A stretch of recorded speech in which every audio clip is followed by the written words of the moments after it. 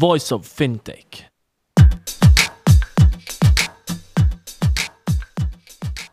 Welcome to Voice of Fintech, a podcast mapping out the Swiss and global fintech scene, connecting fintech enthusiasts with startups, incubators, accelerators, business angels and VCs, and incumbents interested in partnerships. Voice of Fintech will help you navigate the fintech ecosystem. Here you can listen to the startup founder stories, what investors and incumbents are looking for when dealing with startups, and find out more about resources provided by incubators and accelerators. My name is Rudy Falad and I'll be hosting this podcast.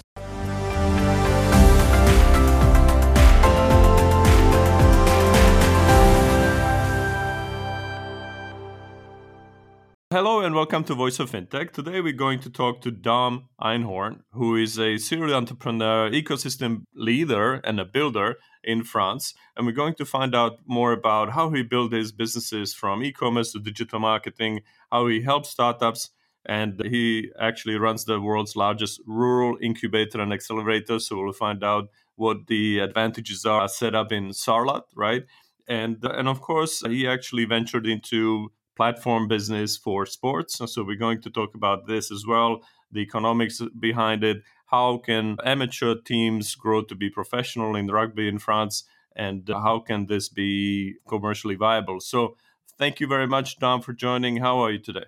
I'm good. Thanks, Rudy, for having me. Great stuff. So, Dom, you founded several businesses. I already alluded to it, from e-commerce to digital marketing. So tell us about your first steps. It's easy to talk about the big successes when you first got an idea and got some first clients. How did that go? Not too well. And I think that's like what most entrepreneur journeys have in common, is that you tend to stumble a lot before you find your first success. So for me, it all started back in 1993 when I moved to the US from France. I very quickly launched a digital marketing company in 1993 way before it became fashionable to do. And we built websites on behalf of businesses, companies, before websites were commonplace, before businesses actually realized that they needed a website. So in many ways, it was like selling ice to Eskimos. But very quick, we came up with what I call the rule of 33. It took me 33 contacts to get a new client. And once you know your math, it becomes a lot easier. All right. Wow. And how did you scale them up? Yeah, so like any scaling initiative, it all starts with one at first. I was the single soul salesperson. Once I knew what the rejections were, knew what the general Q&A was, I'd say it took me about 6 months before I hired my first salesperson and then we scaled from there. We went from 1 to 2 to 5 to 10 to 20. Eventually, we're 105. I guess the message here I would hear is also build a team around yourself, right? Yeah, no question. And actually find out what your math is before you actually do scale. I think what we've all seen in our journeys as either angel investors or entrepreneurs is the willingness sometimes to scale too fast before you actually have the real granular data that you need to make the right decision. I would recommend against that. Find out what works on a one-off basis, and then slowly scale from there. And once you really have your math down, you can scale a lot more rapidly. So you came back from the US to France, and you've had many activities there. One of them is the Unicorn, which is, as you label it, the world's largest rural incubator and accelerator. It's true, most of them are in the city. So you're on the countryside of France. And is it about proximity to wine, champagne, and the cheese, or what is the unique selling advantage there? I think the unique advantage is peace of mind, the ability today, which wasn't obviously possible 20 years ago, maybe not even 10 years ago, to work from anywhere as efficiently, if not more efficiently than my commute takes me 15 seconds every morning. A little bit more than that, but no more than 2 minutes in terms of commute. In Los Angeles, sometimes it took me 3 hours of productive time when you wake up in the morning and you actually have to go to your office. It was a lifestyle choice first and foremost. Didn't want to replicate the mistakes I'd made in the past. And I was literally looking for, no pun intended, greener pastures. And we found that we made the deliberate choice to go into a rural area. We're in Sarlat, France, southwest of France, in the Dordogne department, which is the most rural department in France. And over the last 3 years, we've demonstrated that not only can you perform from here, but you can outperform from here. We're today roughly 60 people from around the world, from 27 different nationalities. Oh, wow. So how do you get there, though, if you ever need to travel? Maybe we all live in metaverse, so we don't need to leave the house ever. But how do you get to Sarlat, and how do you go back to, let's say, Paris? Yeah, but so if you're coming from outside of France, the easiest way would be Bordeaux or Toulouse. We're like in the middle between the two cities, and then it's a quick train ride from either city to Sarlat. It's a we're amazing lifestyle. We have a higher density of medieval castles in a 25-mile radius than anywhere else in the world. There are over 1,000 castles within a 25-mile radius. So the journey itself is very nice. It's there's no direct connection by flight. You have to take a train or you have to take a rental car, which actually makes it somewhat more unique as well because we're not being overrun. Although we do have 2.5 million tourists a year in a town of 10,000 people. Oh wow, amazing! One more thing to add to your bucket lists, everyone. So fair enough. Now, obviously, you are helping the founders to get off the ground. So maybe one key advice, because that's maybe quite challenging to do in Europe, even though we've seen the record numbers of fundraising, especially for fintech this year. But still, this hasn't been as easy as in the US for the past few years. Can you give any advice to founders raising money in France? What to watch out for and where to focus? Yeah, I think what you're seeing in France and in most parts of Europe is like a reverse trend than what you're seeing in the US, where if you're a startup entrepreneur, early stage startup, in France in particular, you'll find quite a bit of help. You have public and private money in small sums that's relatively easy to access. In the US, you don't have any of that. So in the US, you're left on your own. The downside is that in France, once you actually are beyond the initial startup stage, it becomes more difficult, at least historically speaking, has become more difficult finding larger sums of investment, especially VC funds. Whereas in the US, if you have a proof of concept and you scale, you find it with relative ease. But I think even on that stage, things have become a lot easier in France, a lot more efficient, where we now do see significant fundraisers in the hundreds of millions of euros for French startups. And I think what we're witnessing is a sense of a democratization of the fundraising process where, again, historically, if I go back 20 years, if you weren't in Silicon Valley, your chances of raising any money were almost slim to none. And today you can be in the southwest of France, you can be an African startup and still raise significant sums with relative. That's also probably a function of working from home, working remotely. People realize sometimes that they don't need to fly half across the planet to spend 4 hours with someone to decide whether they have a good idea or not. But that's how it used to be. Yeah, no question. I think obviously the upside of COVID is that it has forced us all to become more efficient and use tools that we may not have used on a day-to-day basis. We have clients, for example, that are skewing somewhat more older. I want to say 60, 65 years old, some of them over 70 years old, that used to travel from Los Angeles to New York sometimes once a week. They will never do it again because they realized that they could be just as efficient or more efficient doing it remotely on Google Meet, on Zoom. And I think it's become a dramatic seaside change in improving overall productivity for us all, making it a lot easier to systematically connect like we're connecting. Now, let's talk on to events, because that event business has been also quite transformed by the pandemic. And first you had virtual events, now maybe hybrid. You organized the Startup Super Cup. So what were the key themes emerging from this year's edition? Yeah, it was our first edition. So a lot of work went into creating that event.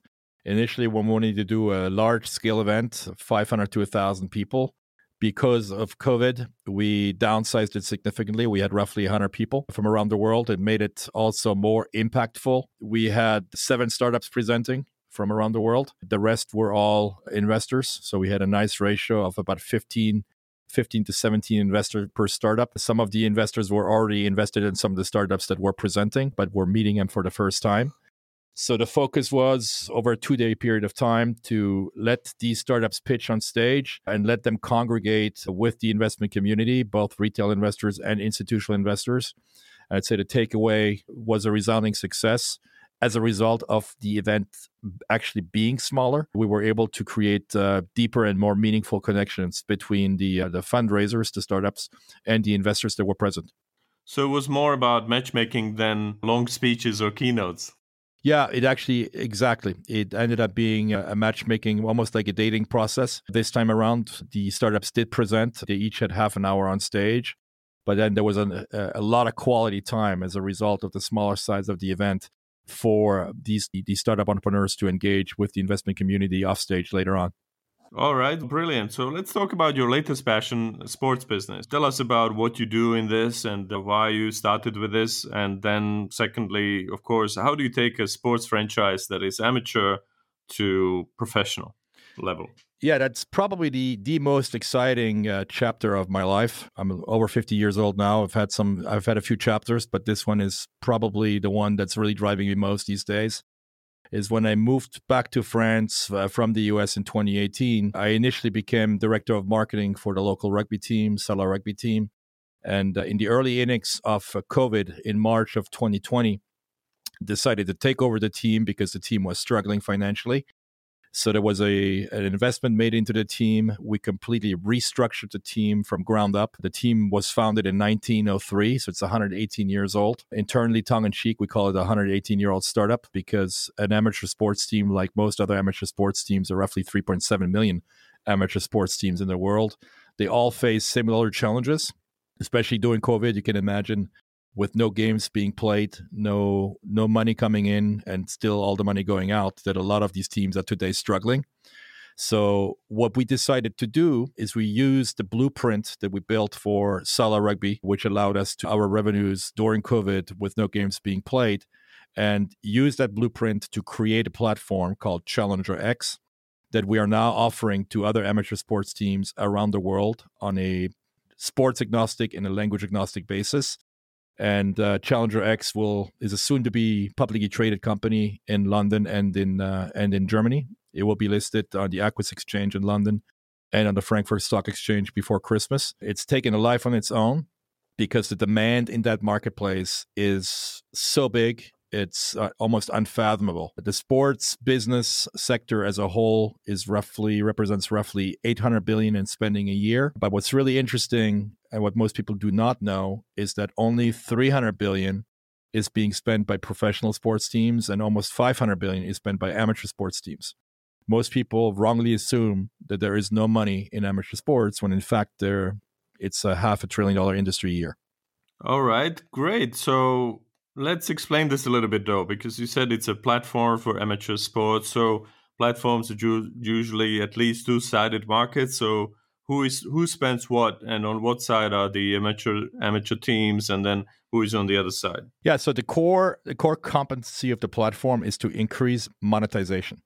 So rather than being an incremental product or service supplier to the industry and using a typical SaaS model where you on one side have a product or a service, on the other side you have a buyer. Our approach is slightly different than that. We did build a SaaS-based platform, but it's 100% performance-based. So a concrete example would be we're building direct integrations for these amateur teams with sports books around the world, because what happens today is that on one side you have a sports book, and the other side you may have a media feed, a social media profile for a team's website, or even a player website, and the two universes are not connected at all. So we built a piece of middleware that allows an athlete, a team, a sports influencer to directly connect with a sports book by building a piece of middleware that's an odds feed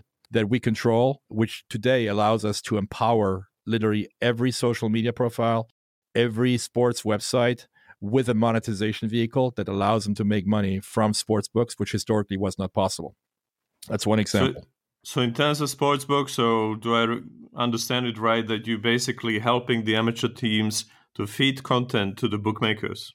Yeah. So if we zoom out a little bit and we take a look at one of the biggest problems today on social media, you will see that if you're a small influencer or large influencer, you're publishing content on a regular basis. That content typically comes at a cost. If you're taking pictures, at least you're going to spend some gas costs to go from point A to point B, or you might have some production costs if you're a larger influencer. And in most cases, it's the social network that earns the advertising revenue, and the influencer gets nothing or very little out of it. So that's the problem. The fix to that problem for us in the sports tech space is to make it so that every time an athlete or a team publishes a piece of content, be it on social media, on their website, or elsewhere in digital form, We will tag along a snippet of code. It could be, in some cases, it's a WordPress plugin that allows them to systematically monetize what they're putting out at scale. And that's the real name of the game, because whether you're an athlete or a team, specifically in the amateur or the semi-professional space, your biggest challenge is monetization, is to build incremental revenue streams so that you can actually grow your brand, so that you actually have the means to hire better players, which is what we did for Salah Rugby. We started the season. We went in initially as a branding company, completely rebranding the team from the ground up. And today we're 9-0 in the new seasons. We have 9 victories in a row. And that came by way of basically generating incremental revenue. That incremental revenue allowed us to hire better players, hire better staff, improve our infrastructure, give more additional means to our rugby school to be performing at a higher level. And today the numbers speak for themselves. We're now in the new season. All right. So you create a link for your team, and that link is sold to an advertiser directly, competing with Google Ads, or well, what's happening here? Technically could be done. What we're doing today is a lot more organic.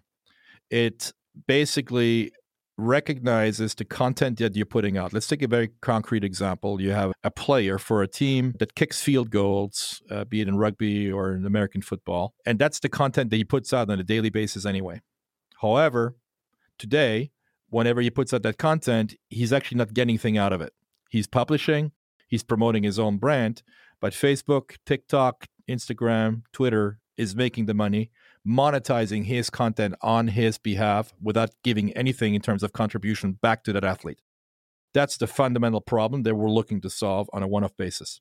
So we're coming in and we're telling this influencer, look, continue producing the content that you produce already because it's engaging. That's why you have, in some cases, hundreds of thousands of followers, potentially millions. And what we're giving you is we're giving you a simple snippet of code to tag along with each post. When people click on that code, they may say something like brought to you by this brand. And now you have a monetization vehicle that is scalable, that you can systematically build into every single message that you put out. So essentially, you now have a sponsor for every piece of content that you put out, bypassing the Facebook gates, the Twitter gates, the Instagram gates, which are not meant to monetize your influence. They're monetizing your influence against your own will. They do pay you, but you need to reach a certain scale. So I think what you're doing here is that for amateur sports, you often don't get to that scale. Why should you get nothing? Yeah, that's true. They do pay you in certain very specific scenarios and instances, like YouTube profiles, right? Yeah. But the average athlete, the average team that's putting out content on Instagram or on Facebook or on TikTok gets absolutely nothing out of it. In fact, there's less than 1% of these influencers that actually have a paid relationship with the social networks, when the mass of all the content that's being generated is produced by the 99% that are getting absolutely nothing out of it. Right. So it's managing that long tail. A lot of people then would immediately jump and say, do you need blockchain for this or NFTs, things like this? Yeah. It sounds like not necessarily. You could do the same thing with NFTs. So we're actually building an NFT platform as we speak. But the concept remains the same. The reason why we're building an NFT platform is to allow that monetization, so that if you're an athlete, you now will have a special moment on a website, sellable as an NFT. And because people are already familiar with your brand, the tag along, the promotional tag along that we will give you once you post a new piece of content may actually lead to your NFT. So you can actually monetize your engagement and your followers versus somebody else doing it on your behalf. Right. And then on the other side, when you mentioned there would be sponsors, really, that you would see this was brought to you by X, Y, and Z. In amateur sports, generally, these sponsors would be local, small and medium-sized businesses. So it could be absolutely big sports brand, equipment, things like this. So who are they in your case so far?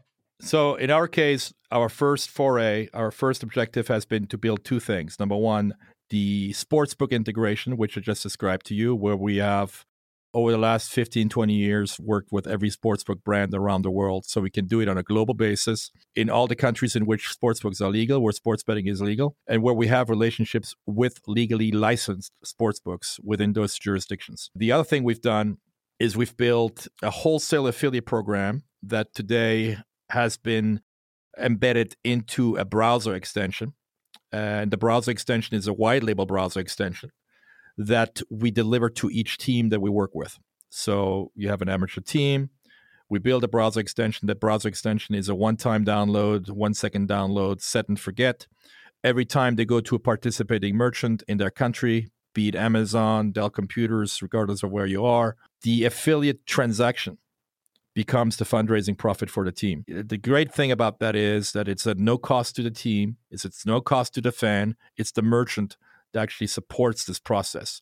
So concrete example, you go on Amazon, you buy a product for $100, 100 euros, there's roughly a 5% affiliate commission being paid.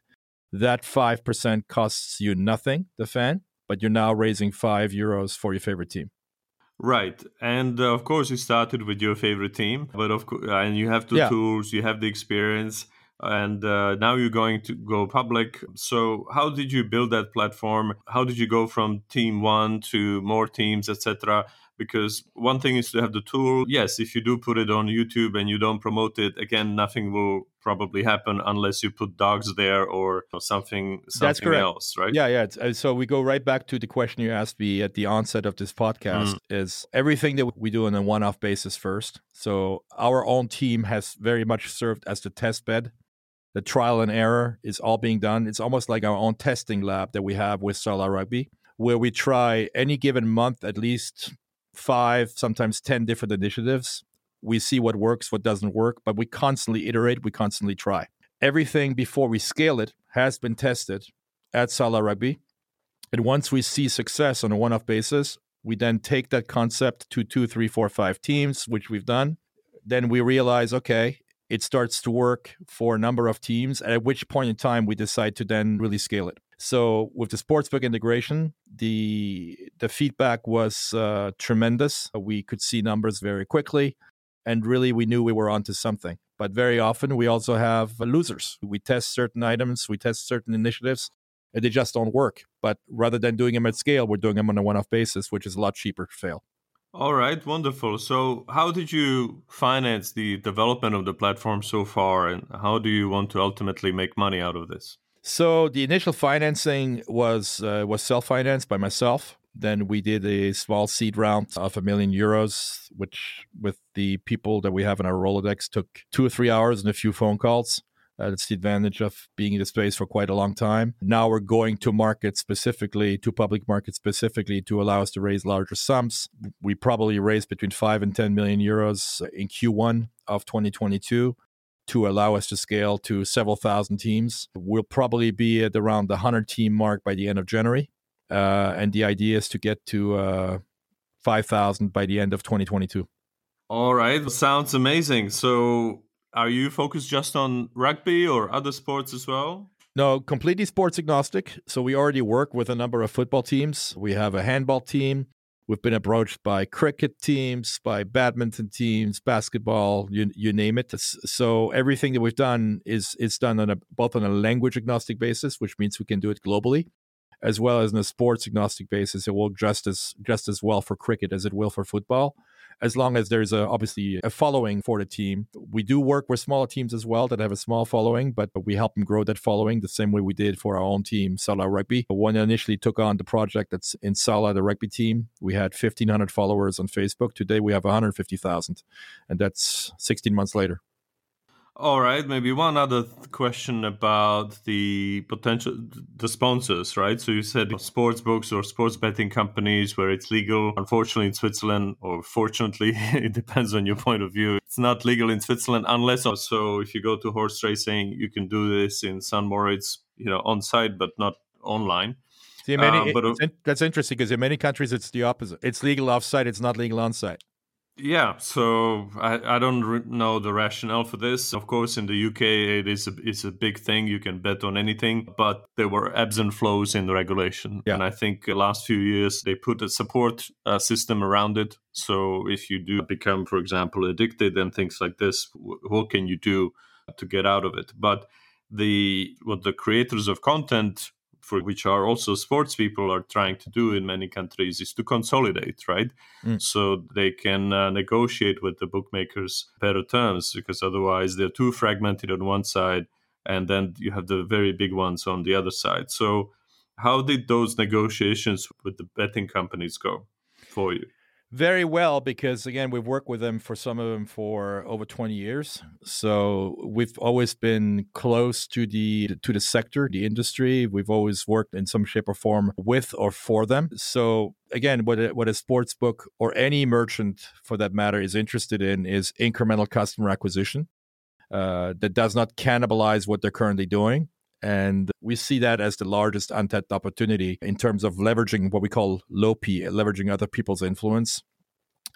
Seeing that today, 99% of the media that's being produced, the content that's produced on social media, is not being sponsored for the content creator, but usually against the content creator with data extraction, monetizing somebody's influence on their behalf, very often without their knowledge. We believe that is a huge problem that needs to be fixed, and we're actively working on doing so. Maybe one last question or pet question for me, because I read an article recently that says that, look, people forget about worrying about your websites anymore, because nowadays the people are so overloaded that really only the content that you put on platforms is relevant, and to try to worry about SEOs, etc., it's pointless. And I know you started with building websites when maybe this was original and cool and not everybody had a website. Now some people have 2 or 3 websites. What's your view on this? That's why do you focus on alternative ways how to deal with the platforms, or websites will still have a role beyond, of course, just having a digital business card? Yeah, I think depending on the structure of the website. So if I take a look at our Sala Rugby website, we built 4 websites in English, French, German, and Spanish. Obviously, the French, with us being in France, gets the most traffic. That traffic represents about 40 to 50,000 people a month now. It's certainly not something to frown upon. I think that there's definitely a place for websites. I would not recommend that a brand puts all their eggs in one basket, because even though you may have most of your traffic coming by way of Instagram or Facebook, these are not your platforms. The grass can be cut from underneath you from one day to another for whatever reason. I think it's very dangerous to relocate all of your content, all of your traffic into one single location that you do not control because you're not the rights holder. I would very strongly advise against that. The approach that we're taking is more of a holistic approach where we leave no stone unturned. We identify, obviously, opportunities. Those opportunities as a digital marketer usually come by way of a traffic origin, the ability to drive traffic. And certainly a website and a mobile website is a big part of the puzzle that we will not leave by the wayside. Wonderful. So thank you so much, Dom, for sharing your insights. Whether you're a fintech or any sort of a startup, digital marketing is key. And I think the case study here is that you need to think about this creatively, right? So if you just keep on talking about the same thing as everybody else, what is the SEO and things like this, maybe that's not too original. But what Dom's doing here is building something new, so that's great. And so I'd like to just conclude on asking you, where can people find you? What's the best way to reach out and find out more about your activities, whether as an ecosystem hub leader or entrepreneur? Sure. The easiest way to find me is on LinkedIn, DOM Einhorn, EINHORN. Einhorn stands for unicorn. The incubator is called Unicorn with a Q, unicornincubator.com. If you're interested, if you are a manager of an amateur sports team or an athlete, you can go to cxsports.io, and that's the way you can get a hold of us. All right. Wonderful. And good luck to you, Dom. Thank you so much for having me, Roelof. Take care. Cheers.